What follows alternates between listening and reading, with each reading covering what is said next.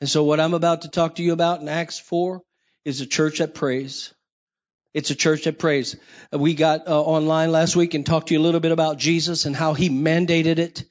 And not only did he mandate corporate prayer, he also modeled it. He taught his disciples to pray. He prayed individually. He prayed corporately. And he was very upset when he went into the temple courts, threw the tables and turned over the tables and the money changers. They had marketed the gospel. How many know that sounds much like America? I said the American church has marketed the gospel. Buy the latest tape, buy the latest book. Can I tell you? You need to get your nose in the book. That is still, by the way, the bestseller. How many know you'll never eradicate the Bible and you'll never get rid of the church? We're the people of God. And you can't legislate us away. You can't politically knock us down. You can't, Facebook and none of that can stop us. How many know we are the church? You can't censor the people of God. We're going to do what God has told us to do. But in Acts chapter 4, they did the very thing. How many know they didn't have Facebook and they didn't have all the other social media. But how many know they were praising God and they were seeing miracles and they were preaching and singing and they were going around doing good. And the high priest and the religious leaders, hey, the church didn't like it. I said it was the religious people that didn't like it. And they commanded these boys, Peter and James and John, you don't preach in Jesus' name anymore. And if you do, we will bury you. We will make you look like a fool. And boy, did they. They put them in jail and they flogged them and they called them fools for Christ. Because that's what they were. Ignorant and unlearned men. But these ignorant and unlearned men, they showed something to these religious leaders. They showed them what it means to be with Jesus. And they even said it. Chapter 4, verse 13. These are just ignorant and unlearned people. But it appears that they have been with Jesus. Can I tell you, if you want a resume, how many know that's a good thing to have on your resume? It doesn't matter how professional you are or what position you might have gotten yourself into in the church. I mean, if somebody knows that you've been with Jesus, you got the power of God behind you. Praying, prophetic people of God. Taking your rightful place. That's what led me to this series. I don't want to keep you too long. But we spoke first of all about Matthew 18:19, where Jesus deliberately emphasized the significance of praying together. There's power in us praying together. Not minimizing your personal prayer time. I just want trying to make a point here. Out of the 37 verses, some were repeated more than once in the gospel. 33 of them were addressed to plural rather than singular. Jesus promoted us to pray together. He said, where two or three are gathered in my name, there shall I be. That's why it's powerful, because the Lord's there. Amen. How many felt the presence of the Lord here this morning? Because something happens when we sing together, pray together, get in one mind and one accord. Something happens as we gather together in Jesus' name. That's why the religious leaders said, don't do any more teaching, preaching, singing in Jesus' name. There had been other Messiah people come by that gathered 70, 100, 300 people. We know that because chapter 5, Gamaliel, the great leader and part of the religious leadership, he told them, hey, don't worry about these guys that are following Jesus. You remember the last guy that did it and you got rid of him and nothing happened. They all went away. And then a guy behind him that came to claim to be Messiah, got rid of him and all the people went away. It all died down. Don't worry about it. If it be of God, then let's get with it. And if it's not, it'll go away. But how many know 2021 years later, we know that Jesus is still being preached around the world? Would somebody help me give God praise? He's not going away. So we talked about it. In Matthew 18:19, Jesus said, I assure you, if two of you, just two, we got more than two in here. If just two of you on earth agree about any matter that you pray for, it will be done for you by my Father in heaven. That's from the mouth of the Lord himself, right? So he modeled it. He mandated it. And today I want to talk to you about the disciples practicing it. It's one thing to know it's true. It's another thing to follow through. Everybody knows the church should pray. Come on, everybody knows the church should pray. But never has there been a day where the church has been so prayerless, therefore so powerless. And you may be praying on your own, but something happens when God's people get together. So whether you're joining us live or online, we're in the same mind and same accord, right? We're on the same agenda here. In the book of Acts, we see God mightily moving throughout the early church, and it's connected to unified corporate prayer. Always. You can find it all the way through as we see it. Acts 1, 500 people gathered at the ascension of the Lord, resurrected. 40 days he walked across the earth. 500 people witnessing him at the Sea of Galilee. He's making his final commands. And before he said, go and preach, he said, go and pray.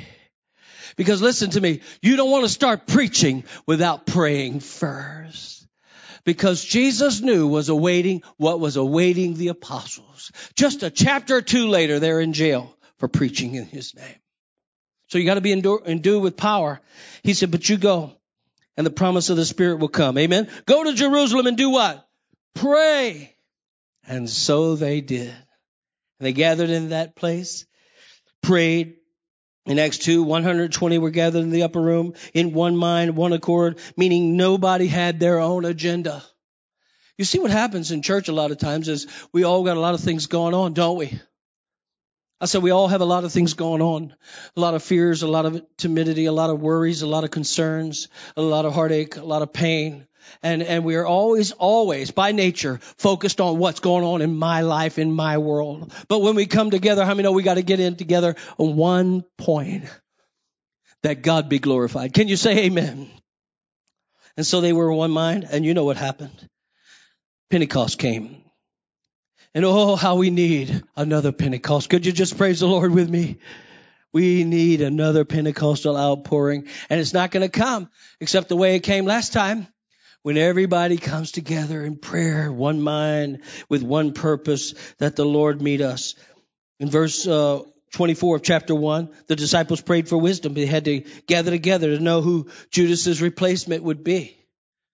They didn't just have meetings. How many know our annual business meeting that's come up is not another flippant meeting? We have to know the mind of God. We have to have the will of God. I said we live in a nation where the church better find the mind of God. Not about whose party you belong to. It's about whose kingdom you belong to. The kingdom of this world or the kingdom of God. And we better be prayed up. So they got in there and they prayed. Found the mind of God from Matthias to become the next of the 12. They prayed together until they came up with God's will. And so they never wanted to do anything without the mind of God. And today our text, we see the church gathering together. I want to read it. And I want to go through it with you. If I don't finish, it's okay. We got next Sunday. The biggest challenge in pastoring is every week there's a whole new group. So if you're online, maybe you're better at consistently seeing it. But sometimes we have things that happen and we can't all be there at the same time. But you can go online. How many know you can go online? That's the benefit of catching up. So we all stay in the same mind. And I love the fact that a series does that. How many enjoy series? You know where we are, you know where we're going, and you know what we're trying to do is get the people of God together with the burden of praying together. In the text today, we see powerful presence of the Lord inspiring us to pray together and being let go. That was Peter and John. They were in prison. They went to their own companions, that's the family of God, and reported all that the chief priests and elders had said to them. So when they heard that, that's the people of God, when the church heard that, they raised their voices to God. Can you say amen to that? They raised their voices. They weren't timid and shy. They raised their voices together. If everybody raises their voice, then it doesn't make you feel like a hill when you're the only voice that's raised. But if everybody's quiet, everybody's not going to raise their voice. Or everybody's going to raise their voice. You understand? It makes people feel awkward when we don't do it together. It's not a solo. This is not a performance. I mean, we're all singing till the whole world knows, right? And so they raise their voices together. I want you to see that and understand how powerful. You need to hear you pray. I said the devil needs to hear us pray. And you need to hear us pray. When I hear other people pray, the power of the Spirit makes me want to pray too. In agreement. By the way, amen means in agreement. It's not a gender issue. Some preacher somewhere needs to learn that. They pray in agreement, the power of God.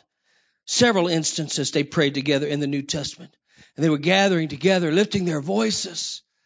And this is what they said. With one accord, by the way. See that? To God. That's the one they prayed to. Not Mary.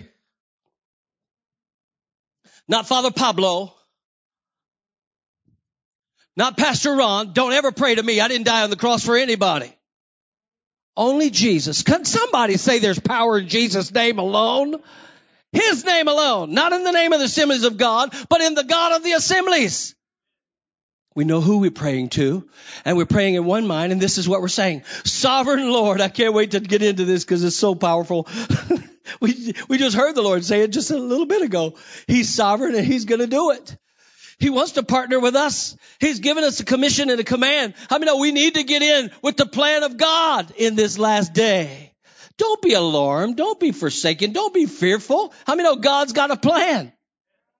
What's happening over in Washington is not going to deter or slow down or stop what's happening in the kingdom of God.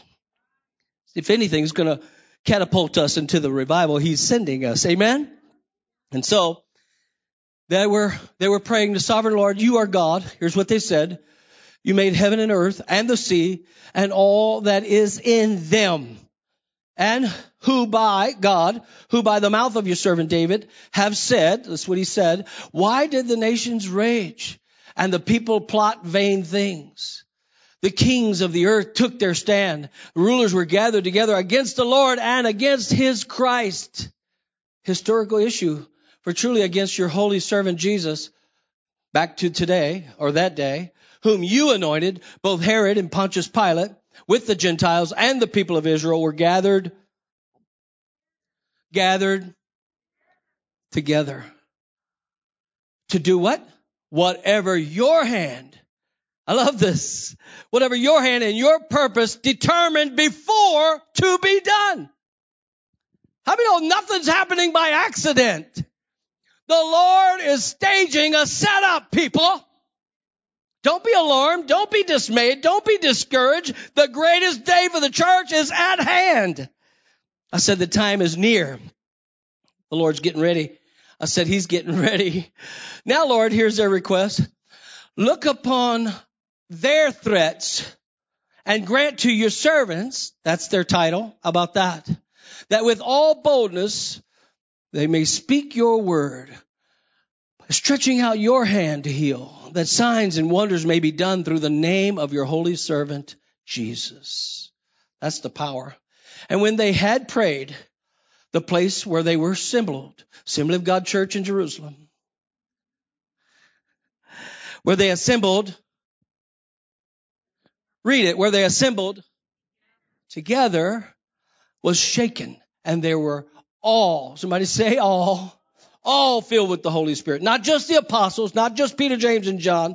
All of them were filled with the Spirit. And they all spoke the word of God with boldness. The early church prayed. Man, did they pray. And when they did, fire came down from heaven and baptized every one of them. Every one of them were baptized in the Holy Ghost.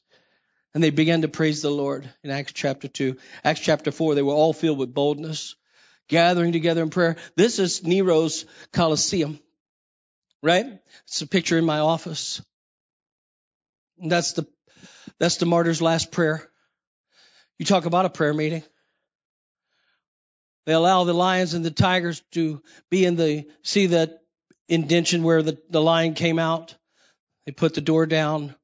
They had slatted boards, and they would drop blood in there, just blood, to make the lions and the tigers really hungry, really hungry. They didn't feed them. They just dropped blood down there, make them real good and hungry. And then when they put the people of God in the Colosseum, they'd open up that gate, and out come them lions and tigers, and they would eat them alive. If that's not enough, the people behind the crowd on the ground there are getting burned at the stake. How many know a new day is coming?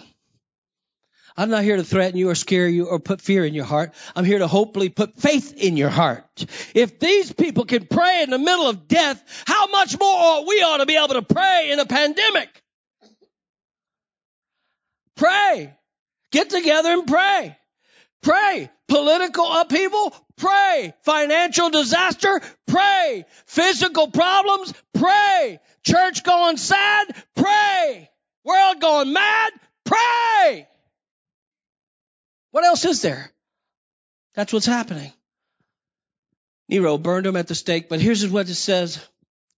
Scholars say that when they put the torch on them with tar and lit their bodies on fire, they could be heard screaming at the top of their voice, "The fire in me is hotter than the fire on me." I wish the church would get that kind of fire again. You let them burn you at the stake. It doesn't matter.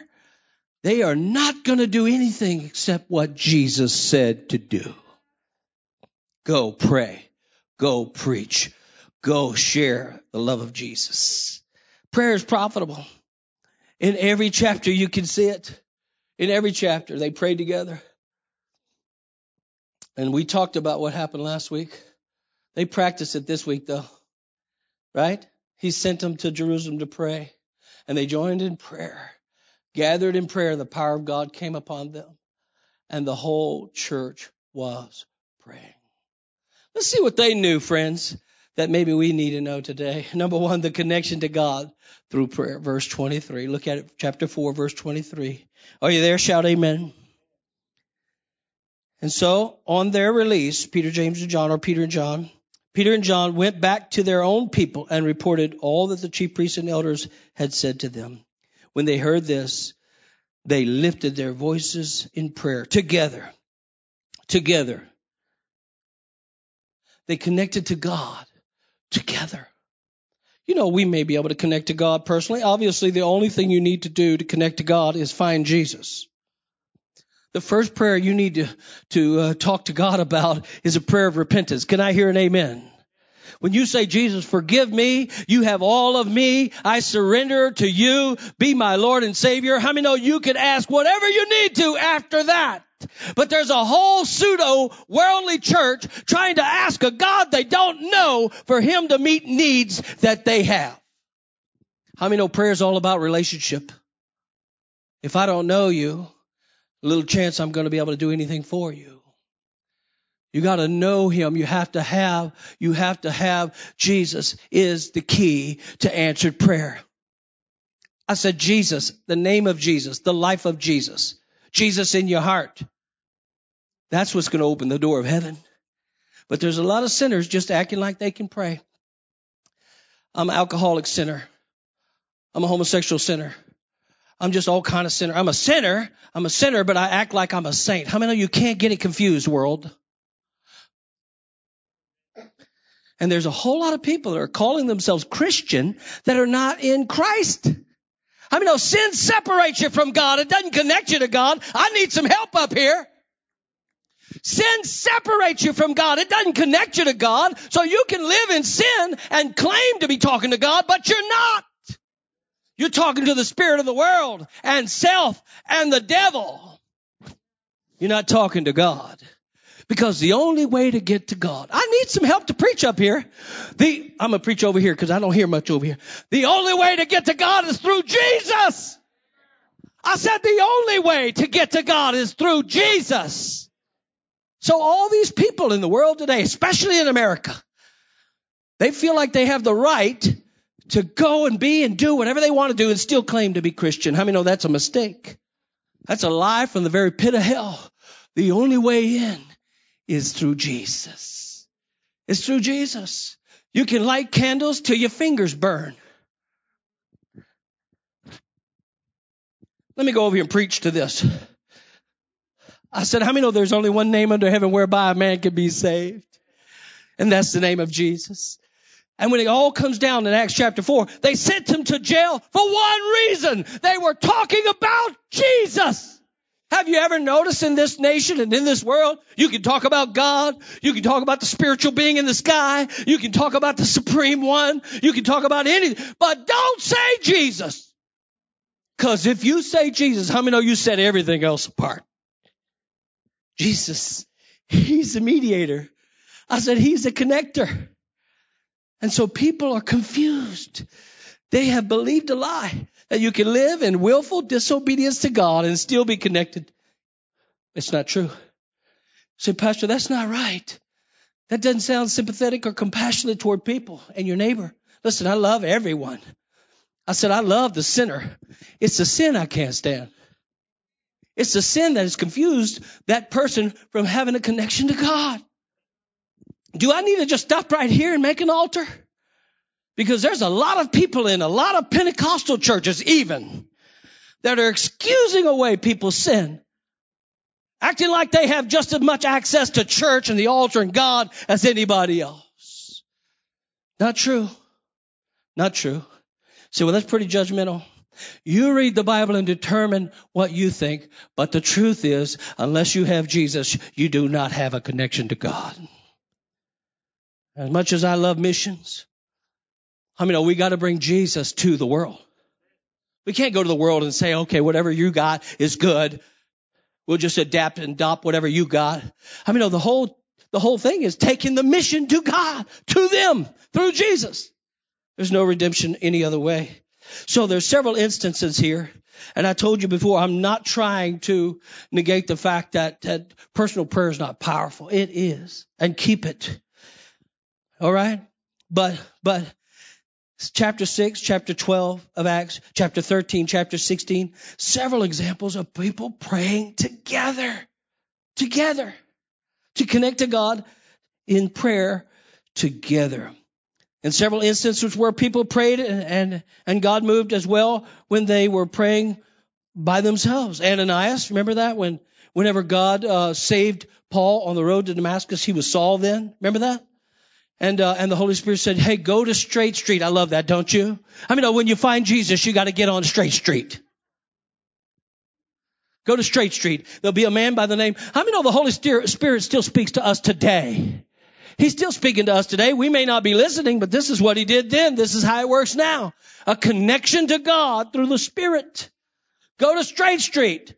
And there you'll find a man by the name of Ananias, and he will help you. Paul's blind, struck by the power and presence of Jesus. He finds his way with help down to Ananias, and the Holy Spirit had already talked to Ananias. How many know the Holy Spirit can speak to more than one person at one time?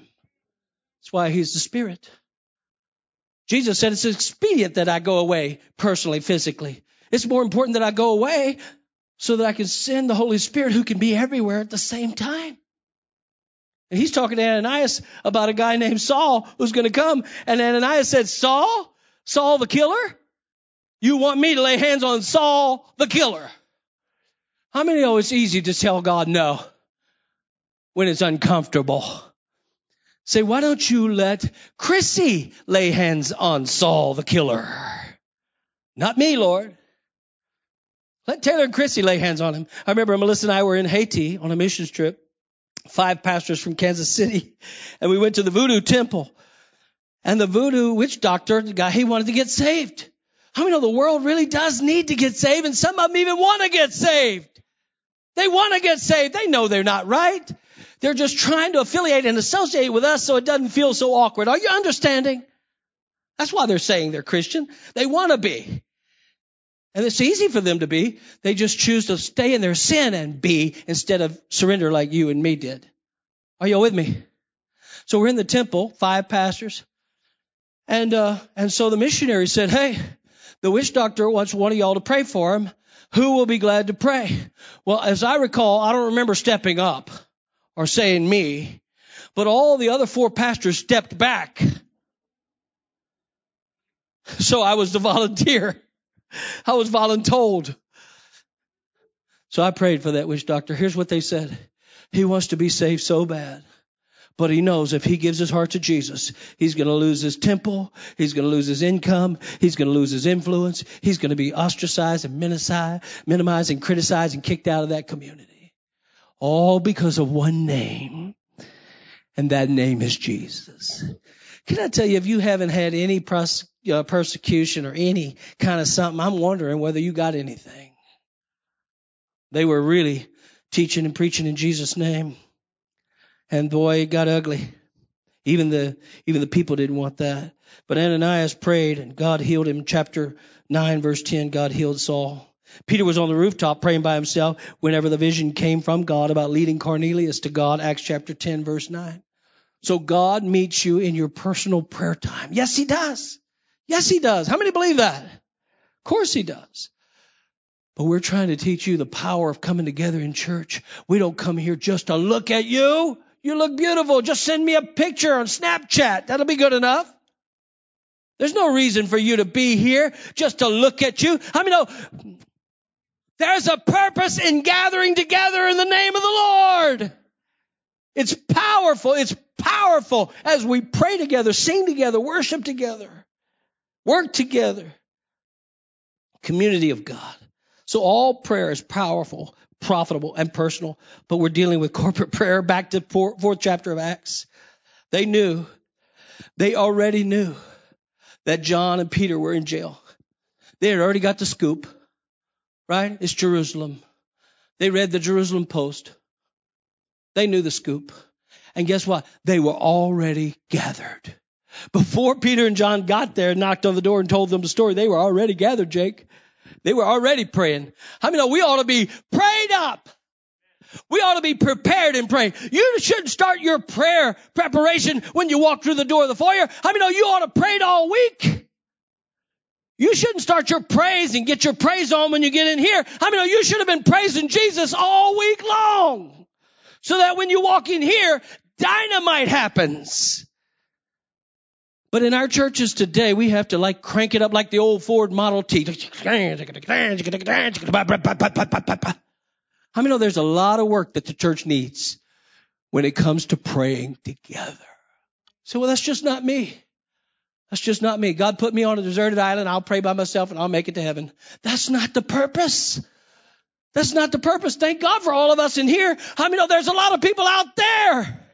Your family, your friends, your loved ones, your work, people you work with, they need Jesus. And so we're dealing with corporate prayer, and we need to know. So first thing they do is learn that it's connecting God. God coming before us coming before God. In other words, prayer brings God to us when we call in Him in unity. We may not get past number one, but I'm not getting the response I need, so I'm not getting off of number one until you say amen. All right, I figured that would happen. Verse 23, they go back to their own people, the church, and report all that happened. They'd already been in prayer, the whole bunch, and they knew the situation. It was not an accidental, off-the-cuff meeting. This was intentional prayer meeting. I feel like today is one of those moments in our history as a nation that the church ought to be praying. I said, how many know this is a pivotal point in America's history? As last week was a pivotal point in our nation, the church should respond to the situation and pray. We're not going to be able to do anything other than pray. And it's a sad thing that we resort to praying after the fact. How many know prayer ought to be before the fact? We should be prayed up, not worried. And so our nation is setting itself for a disaster. They're setting itself up just as God is setting us up for revival. But the world is setting us up for disaster. But we can't have a miracle without a problem. Everybody wants a miracle, but they don't want to have a problem. Can I tell you the first ingredient to a miracle? A problem. A problem. So here we have one. They come together and they begin to pray, opening up to God about the thing. So we cry out to God and He joins our agenda. Right? No.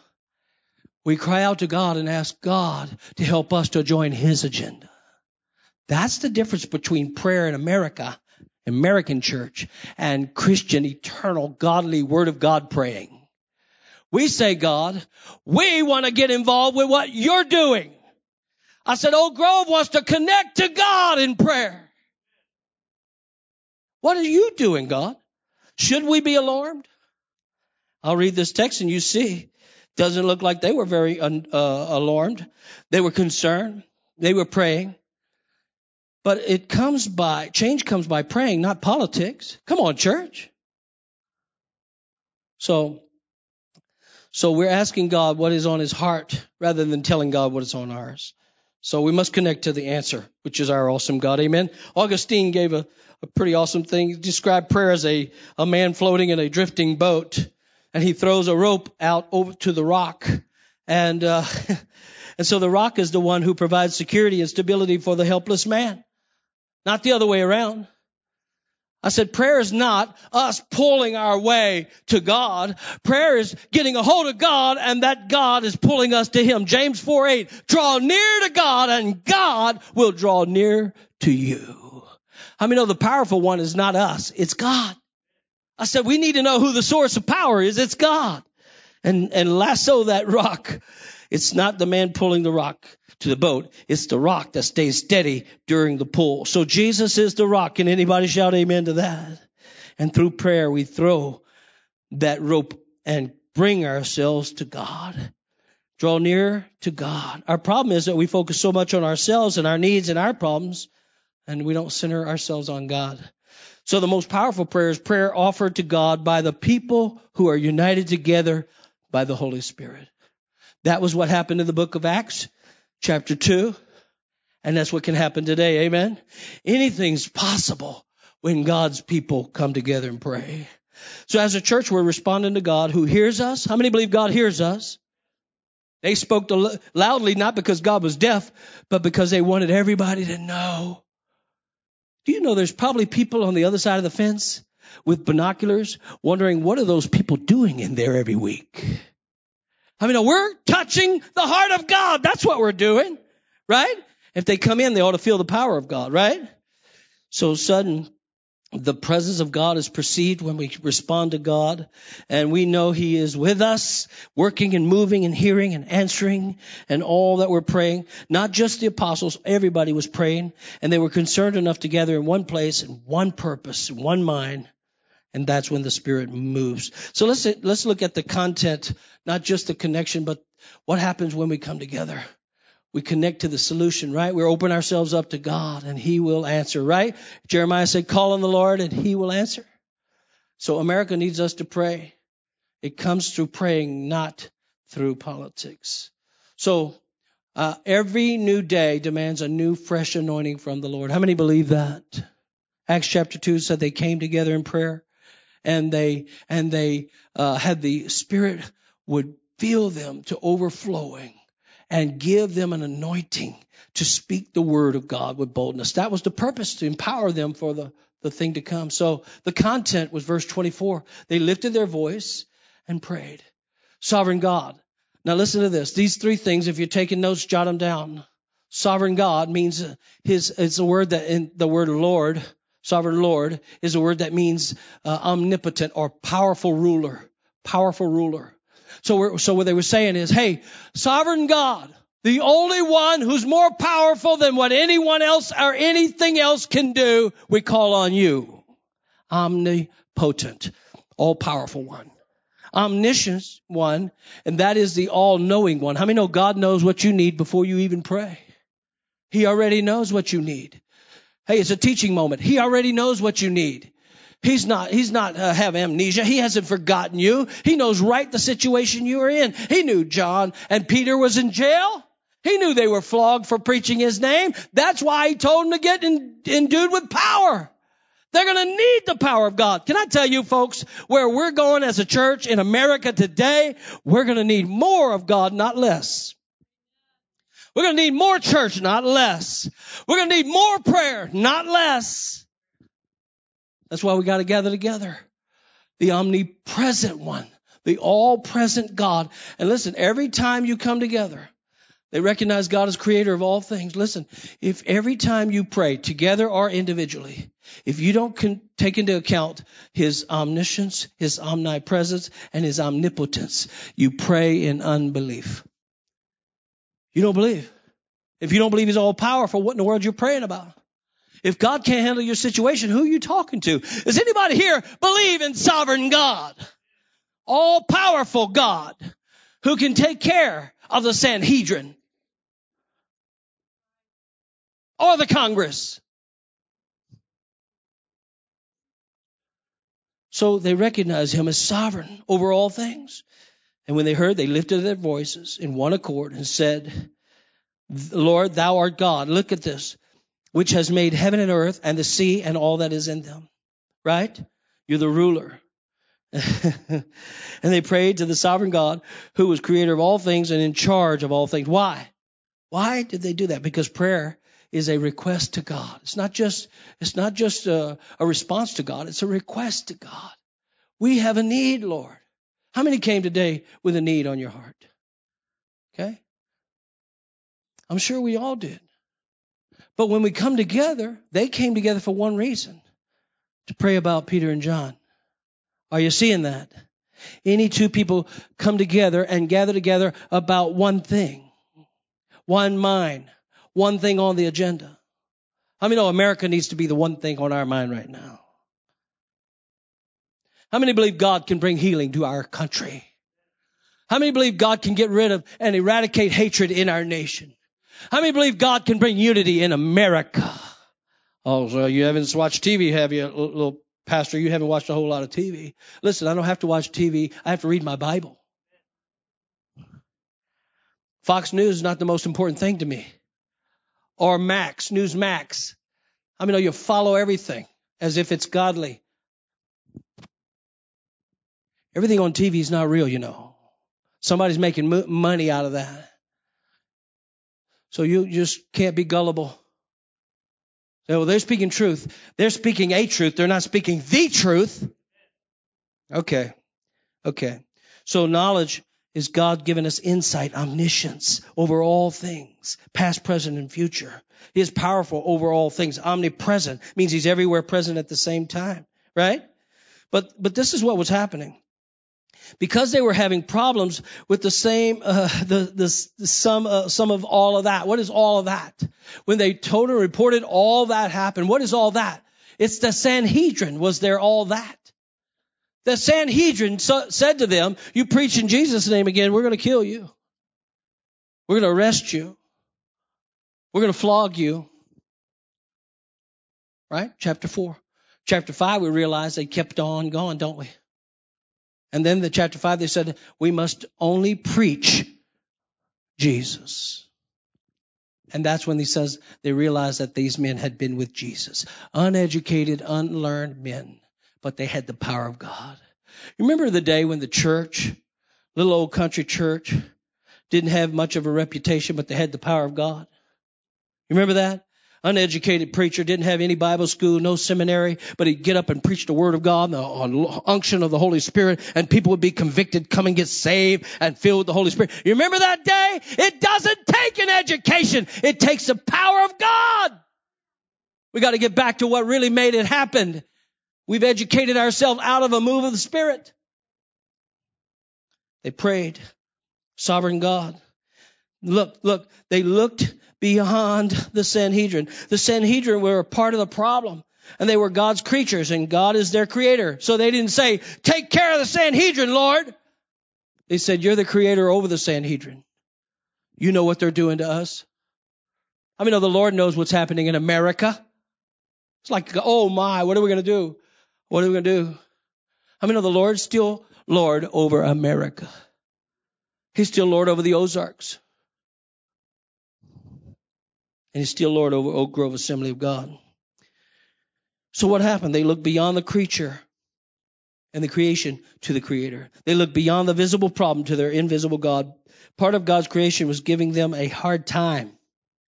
The Sanhedrin was giving them a hard time. So they prayed to sovereign God, appealed to him, the creator, who is sovereignly in charge.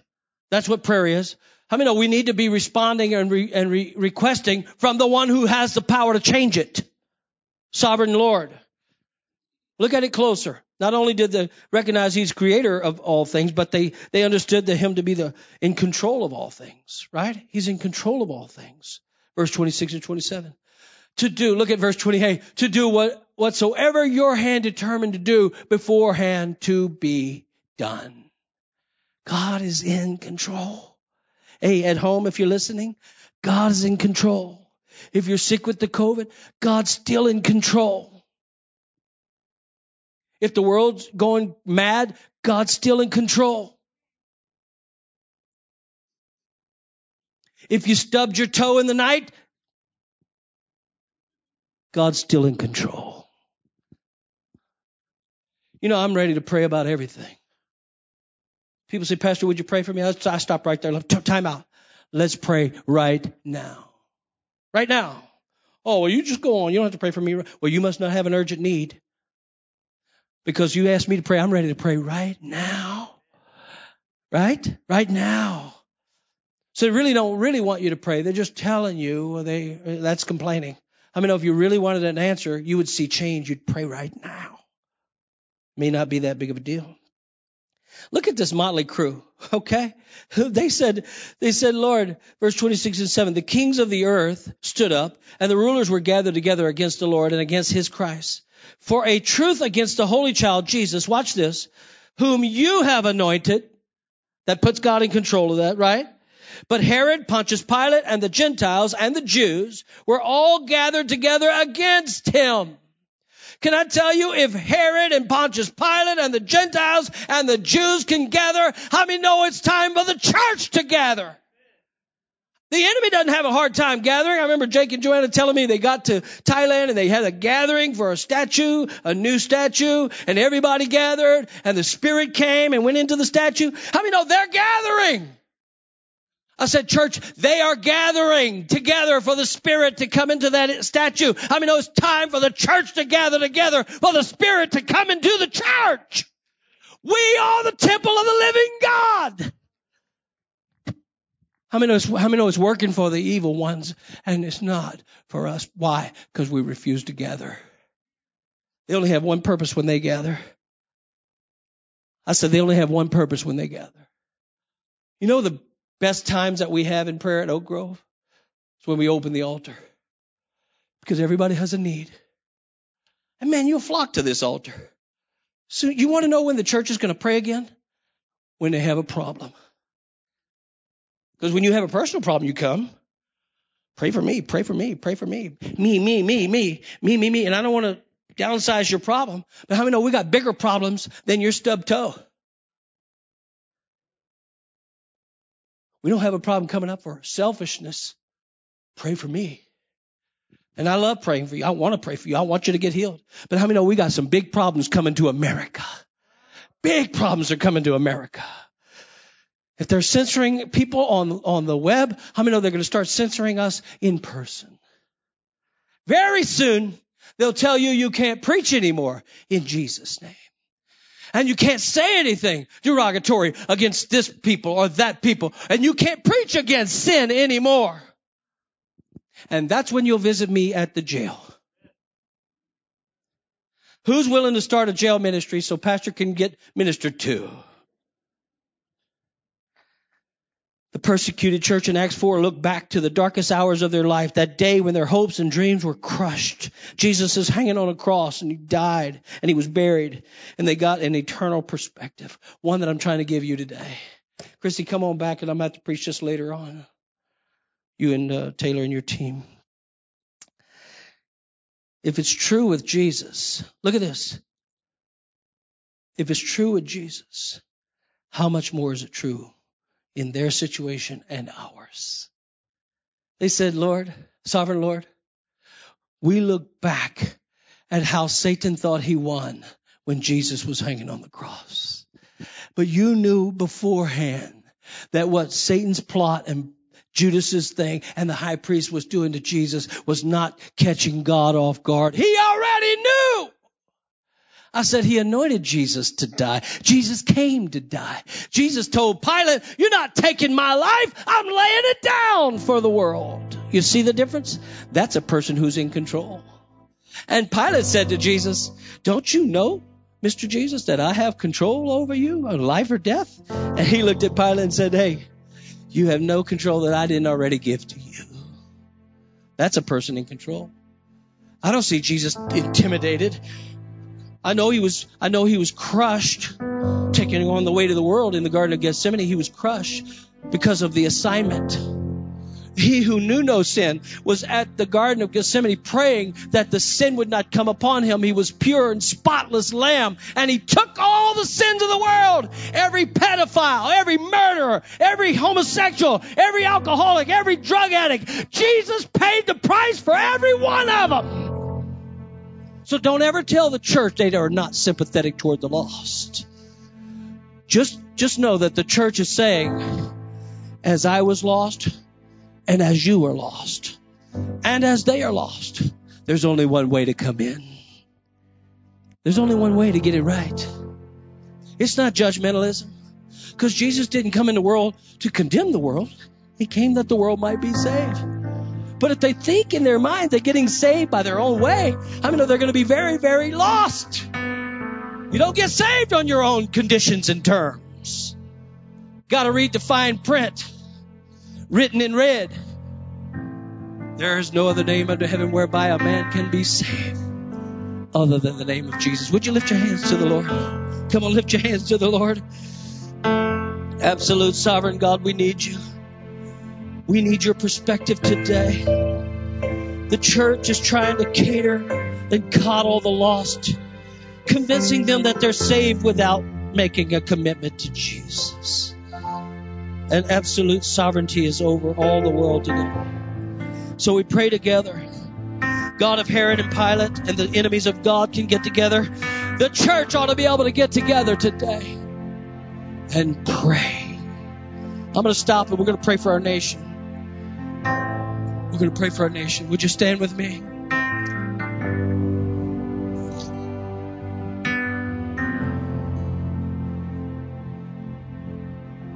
I'll finish this some other day. I think it's imperative that we pray. Make me a house of prayer, Lord, is our prayer. I hope you take these prayer guides. If you're lost today, listen. If you bought into the idea, online, listen to me. If you bought into the idea that you can willfully live in sin and walk in sin, disobedience to God, and still be a Christian, you need to really talk to somebody that is alive from the pit of hell. The only way to heaven is through Jesus Christ. We love you. If you want to come to Oak Grove, we'll be glad to talk to you about it. Take that wrong thinking out of your brain and put the truth of the Word of God in it. If you think you can get to heaven through any other means than Jesus, you're really, really sadly mistaken. And it's not just an earthly mistake, it's an eternal mistake. It's an eternal mistake. How many know your neighbor needs to know Jesus is the only way? This all-inclusive idea that everybody's going their own way is not healthy.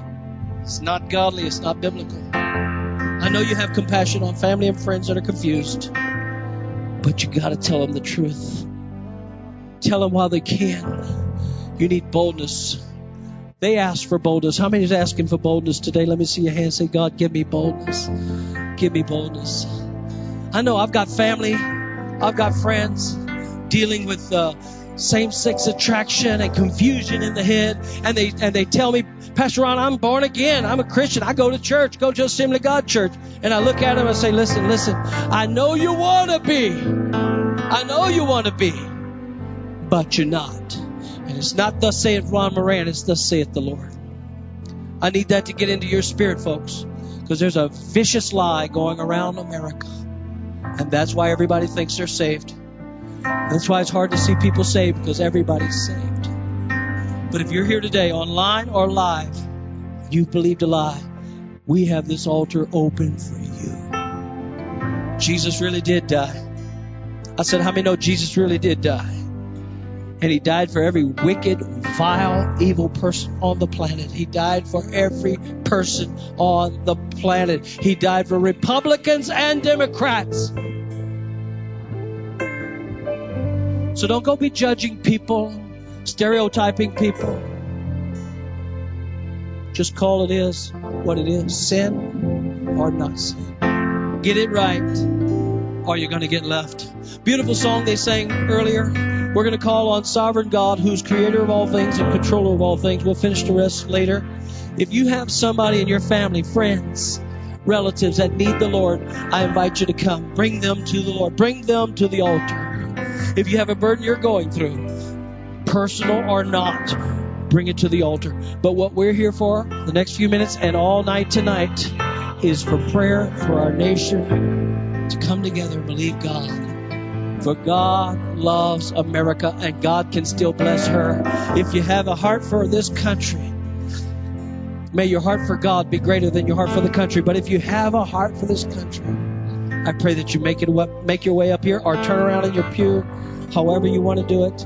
Let's surrender ourselves to the Lord and call on the sovereign Lord who is able to take and save and heal and deliver us. God bless you.